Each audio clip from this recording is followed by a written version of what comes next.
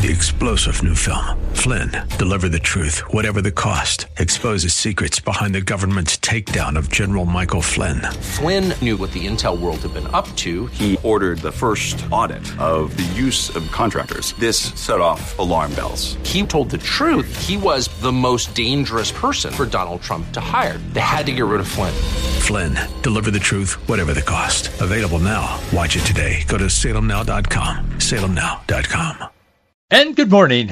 I'm Gary Randall. Thank you so much for joining me today. It's Thursday, June the 8th, 2023, in the year of our Lord. On June 8, 1864, Abraham Lincoln was nominated for another term as president.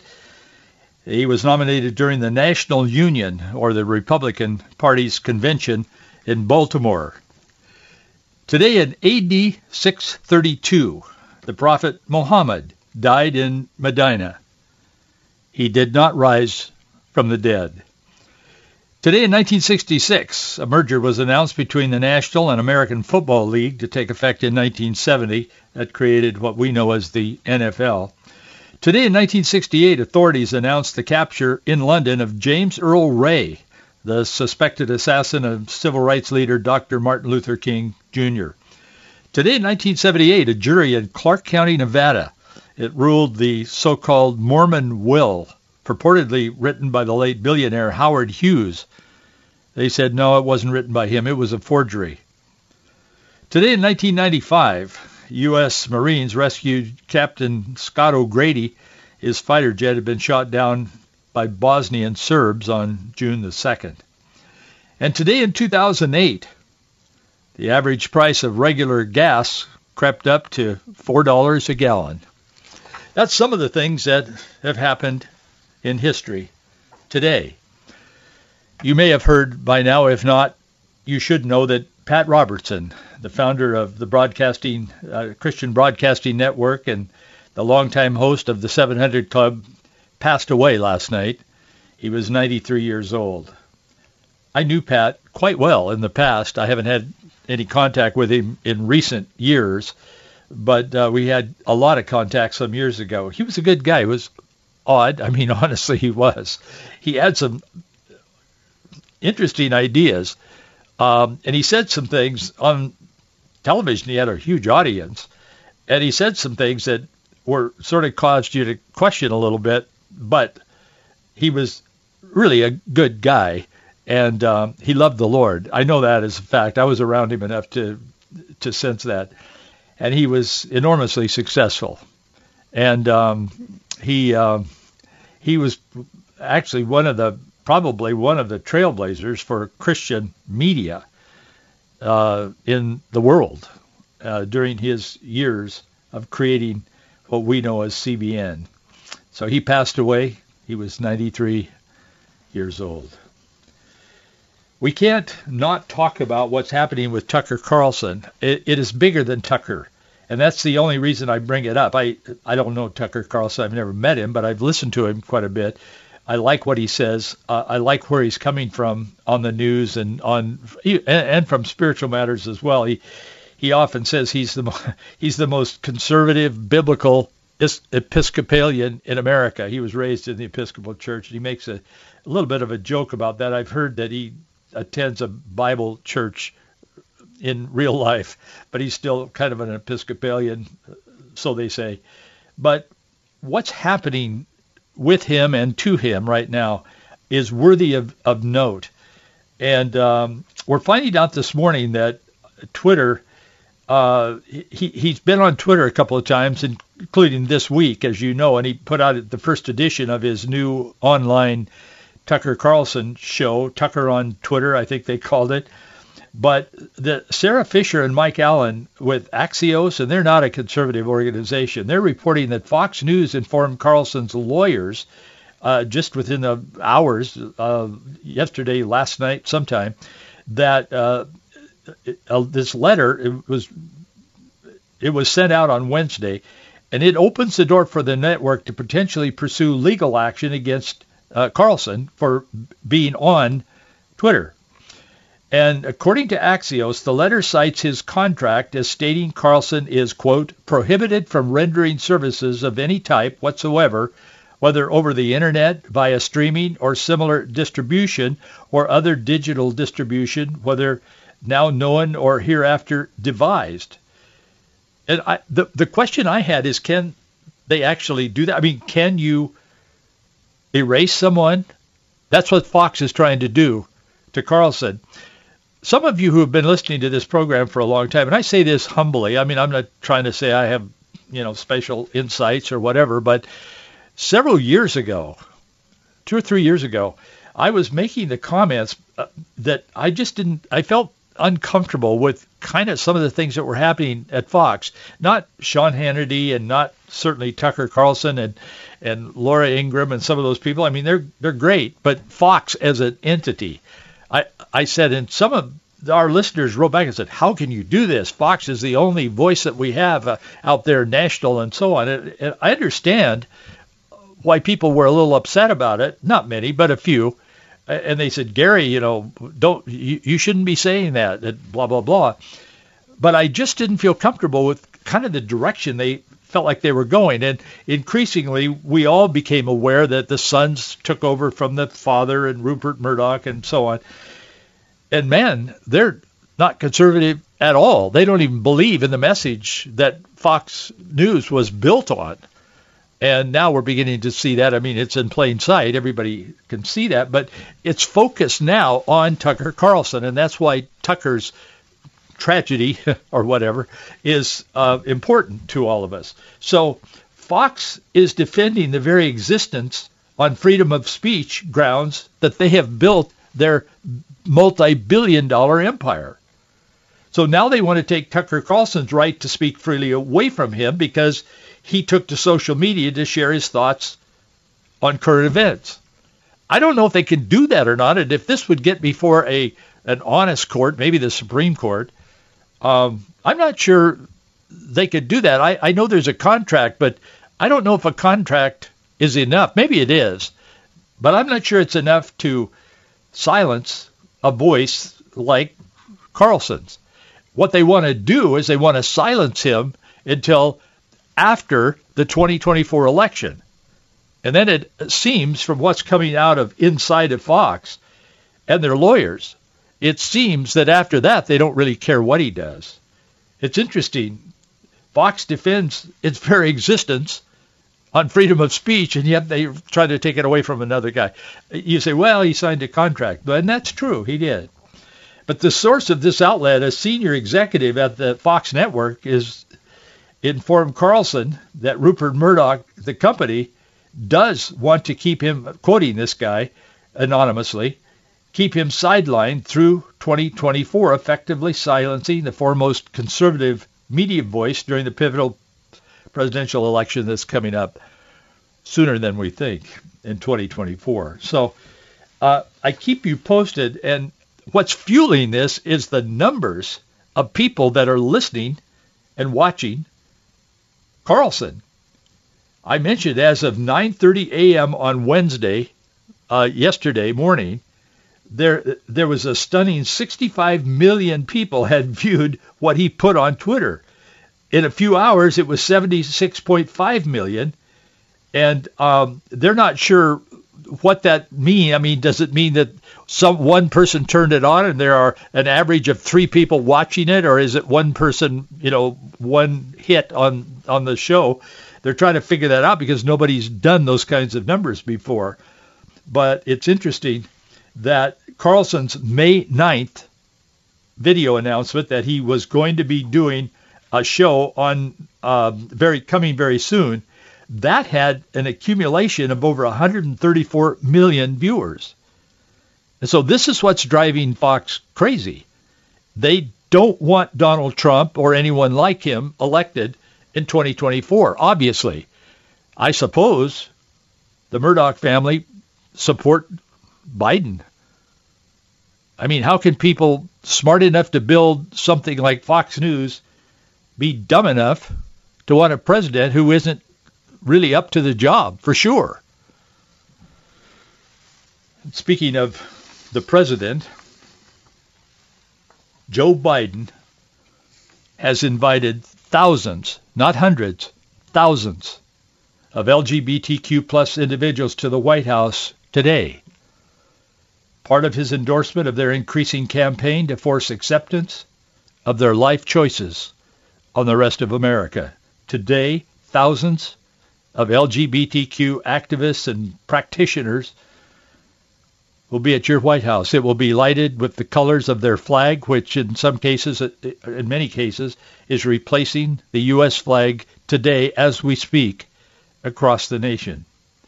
This Karine Jean-Pierre, the press secretary, she's the first openly gay White House press secretary. She said this morning that Biden, Vice President Kamala Harris, their spouses, are strong supporters of the LGBTQ plus community and think that having a celebration is an important day to, quote, lift up their accomplishments and contributions.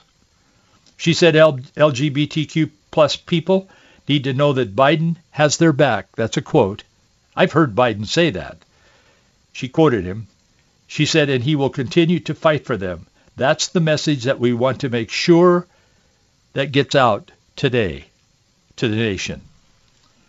As part of this event, President Joe Biden is scheduled today. I checked a few minutes ago, just before I came on the air at 9 a.m. live today. I checked, and I couldn't find where he had made this announcement, but he's scheduled to do so, and maybe doing it as we speak. I don't know. But anyway, he's scheduled to announce that the Department of Education's Civil Rights Office will appoint a new coordinator to work with schools who oppose efforts by parents and some state governments to protect young children from books that promote the homosexual agenda. So the government is organizing, the President of the United States is appointing a new coordinator to work with the schools to oppose parents who are concerned about the books about perversion that they're putting in front of their little kids. That's where we are today. In the midst of all this, what should we think? I'll tell you what to think. Psalm 103, verse 1 through 5. Let's read this or say it together. I'll bet some of you, many of you probably have memorized this. Bless the Lord, O my soul, and all that is within me. Bless his holy name. Bless the Lord, O my soul, and forget not all his benefits, who forgiveth all thy iniquities, who healeth all thy diseases, who redeemeth thy life from destruction, who crowneth thee with loving kindness and tender mercies, who satisfieth thy mouth with good things, so that thy youth is renewed like the eagles. Underline that part. So thy youth is renewed like the eagles. You'll be able to run, not walk, just run. Maybe. No, you will. We've got to keep our eyes focused on God's truth because we live in such a weird world today. This cannot go on. It's either going to, I don't want to be paraphrasing Abraham Lincoln, but he was right. A divided nation cannot go on. And he was quoting Jesus when he said that. He said, we are a divided nation in his time. And he said, we cannot go on divided. We will become one or the other of the two sides of this division. And that had to do, of course, with slavery. Today, we're looking at a different kind of enslavement. But it is an issue of slavery, spiritual slavery. Have you ever wondered what is the power behind the Pride revolution? I mean, what drives this? Is it just sexual perversion, or is there something more than that? I want to talk to you a little bit about that today. Not so much about, I want to talk to you, what's driving this thing? I think it's enlightening to know. It puts it in perspective. But in my lifetime, and I've been around a few years, I'm over 40, I've never seen anything like this.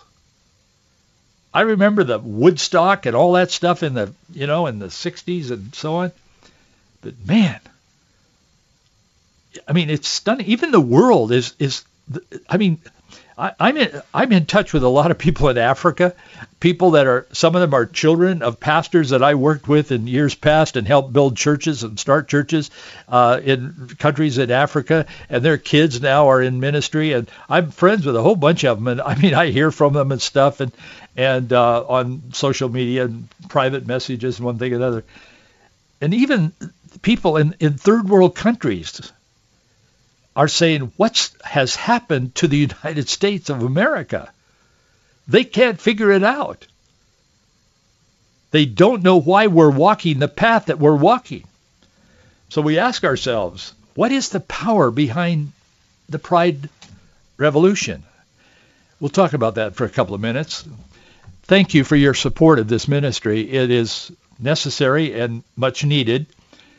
You are there and we are here, and we can continue to do this with your support, but we need your support. Each station that we're on, the listeners of that station need to support our budget there to enable us to continue as we are. And I would encourage, and I've mentioned this before, but those of you who listen to KPDQ in Portland, and Southwest Washington, Salem, and elsewhere, we need your support to meet our budget. We're not quite meeting it there, and we need your support. But to all of you who listen, thank you for your support. It makes this possible. And if you feel this is valuable, if you feel it is relevant to the times in which we live and it's biblically based, and I believe it is, we try to be biblically based for sure, and we try to speak to the issues in the culture today. I would ask you to support us, and to those of you who do, thank you so much. And if you don't, please prayerfully consider it. We need you. Our address is Box 399, Bellevue, Washington, 98009. Box 399, Bellevue, 98009. Ben Shapiro is not a Christian. He's a Jew. He's a practicing Jew. He's a brilliant man. He wrote yesterday, he said, quote, June 1 marked the advent of Pride Month, the most important sacrament of the American secular religious calendar. Well, it has become that. He says, during Pride Month, public schools across the nation teach small children the joys of alternative sexual practices and orientations. Corporations plaster their stores in rainbow accoutrements of all sorts. The federal government of the United States proclaims its fidelity to the LGBTQ blah, blah, blah ideology. So he asks the question, what is the power behind the Pride Revolution? As I said, he practices his Jewish faith. He's a conservative, well-spoken, widely read in the articles that he writes. He said the American public, for the most part, has historically taken Pride Month not for what it is, but for what it sometimes purports to be, a call for tolerance of the marginalized. But that, of course, he said, is not what Pride Month is or ever was. Pride Month is not a call for equality, but a call for revolution. The Pride movement was always a call for a replacement of historic, tried and true cultural norms with new, untried, and risky cultural norms. Heteronormativity, he says, is one such tried and true norm. The correct between belief that any durable society rests on the basis of male-female dyads producing children, a man and a woman. God created male and female in his image and likeness and put them together, and they had kids, and thus we have the human race. That's pretty basic stuff. He's right. He said such a norm ought to be promoted, but he said pride suggests the opposite. The heteronormativity is an authoritarian and discriminatory standard that places artificial limits on the full flowering of human sexuality. He said explode the norm and maximize human happiness. And anyone who tries to interfere will be published. Boy, he's right about that. Damon Atkins. You probably never heard of him. No one had until he strolled up to the Reading, Pennsylvania's first ever Pride rally a few days ago, carrying a sign, a Bible, and his faith. He wasn't making a big deal. He just walked up there and he had his Bible and he had his carrying a sign, and the sign was not terribly offensive. I mean, it probably was to the thin-skinned of the activists, but anyway, he has a faith. He believes in Jesus Christ and the Word of God. less than a minute after he joined just a few other Christians that were expressing their views. They weren't protesting or anything. I mean, they were just standing there and they were reading scriptures or praying or whatever. And less than a minute after he joined that group expressing their views, Atkins was hauled off in handcuffs and charged with criminal disorderly conduct. Atkins says he told the police, he said, "I'm not being rude. I'm just here to spread the gospel of good news." He said, "Jesus Christ saved me, and he can save everyone." And he looked at the officer. He probably ought not to have done this, but he looked at the officer and he said, "You can be saved too." The officer bristled at that, of course. The officer, and I support the police, but in this case, that's what happened. The officer responded by saying, "I don't care. I'm going to stand here and you're going to be quiet." Moments later, Atkinson began to quote from 1 Corinthians chapter 14, verse 33. He said, with probably an elevated voice, he said, "For God is not a God of confusion, but of peace." He was never able to finish that verse. This officer, McClure, he rushed in to make the arrest. It's all caught on video. I mean, this is not, someone remembering the story not correct. It's all on video. I wrote an article about this part of what I'm talking about today, and you can see the video. It's on faithandfreedom.us on our website. Atkins claims that McClure at one point insinuated that God is a derogatory term and warned him not to continue saying such things as those attending the rally so they could have their event. He said it can be very offensive to some. That reminded me of verses in Acts chapter 5, verses 28 through 33, saying, "Did not we straitly command you," that Peter and the disciples of Jesus, the followers, were out preaching the gospel now. Jesus had risen from the dead, and they said, "Man, it is true. He was the Messiah, and is." And they were out preaching the gospel on the streets of Jerusalem, and it was real bothersome to the authorities. And so in verse 28, the Bible says, saying, Did we not straitly command that you should not teach in this name? This name was the name of Jesus Christ, the risen Savior. "And behold, you have filled Jerusalem with your doctrine." Well, they had. There was a revival. "And intend to bring this man's blood upon us?" Then Peter and the other apostles answered and said, "We ought to obey God rather than man. The God of our fathers raised up Jesus, whom you slew and hanged on a tree. Him hath God exalted with his right hand to be a prince and a savior, for to give repentance to Israel and forgiveness of sins. And we are his witnesses to these things. And so is also the Holy Ghost, whom God hath given to them that obey him."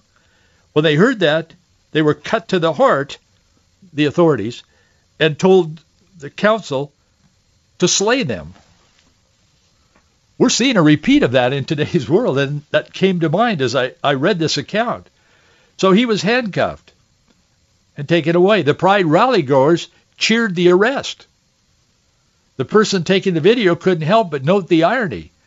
The person said, and I'm not sure what the person's name was, but the person said a Christian trying to read the Bible was being taken away by the police as some individuals dressed as demons were freely heading to the Pride rally. David Kyle Foster has written that there is a war of the worlds going on in the shadows of our everyday awareness.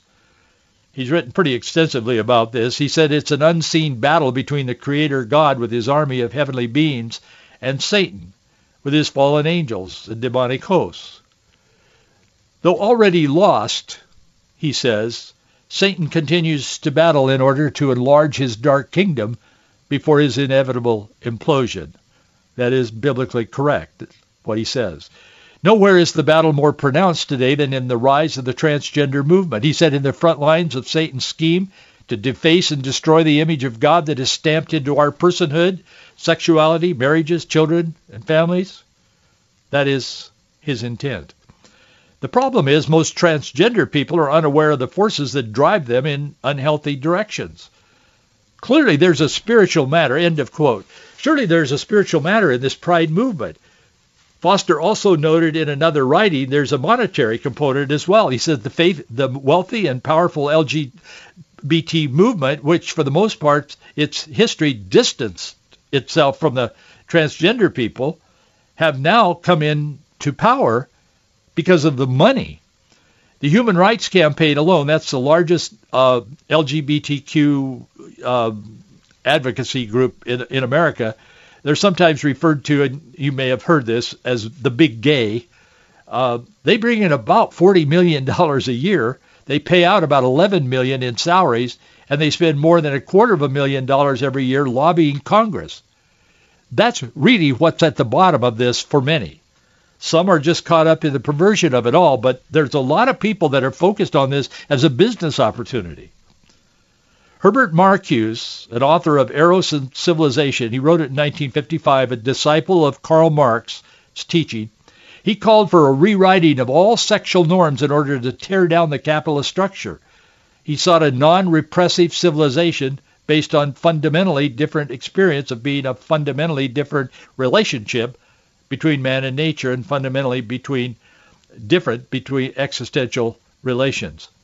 He went on about this, and he's widely read among kids in college still today. They read him as kind of an alternative truth or whatever.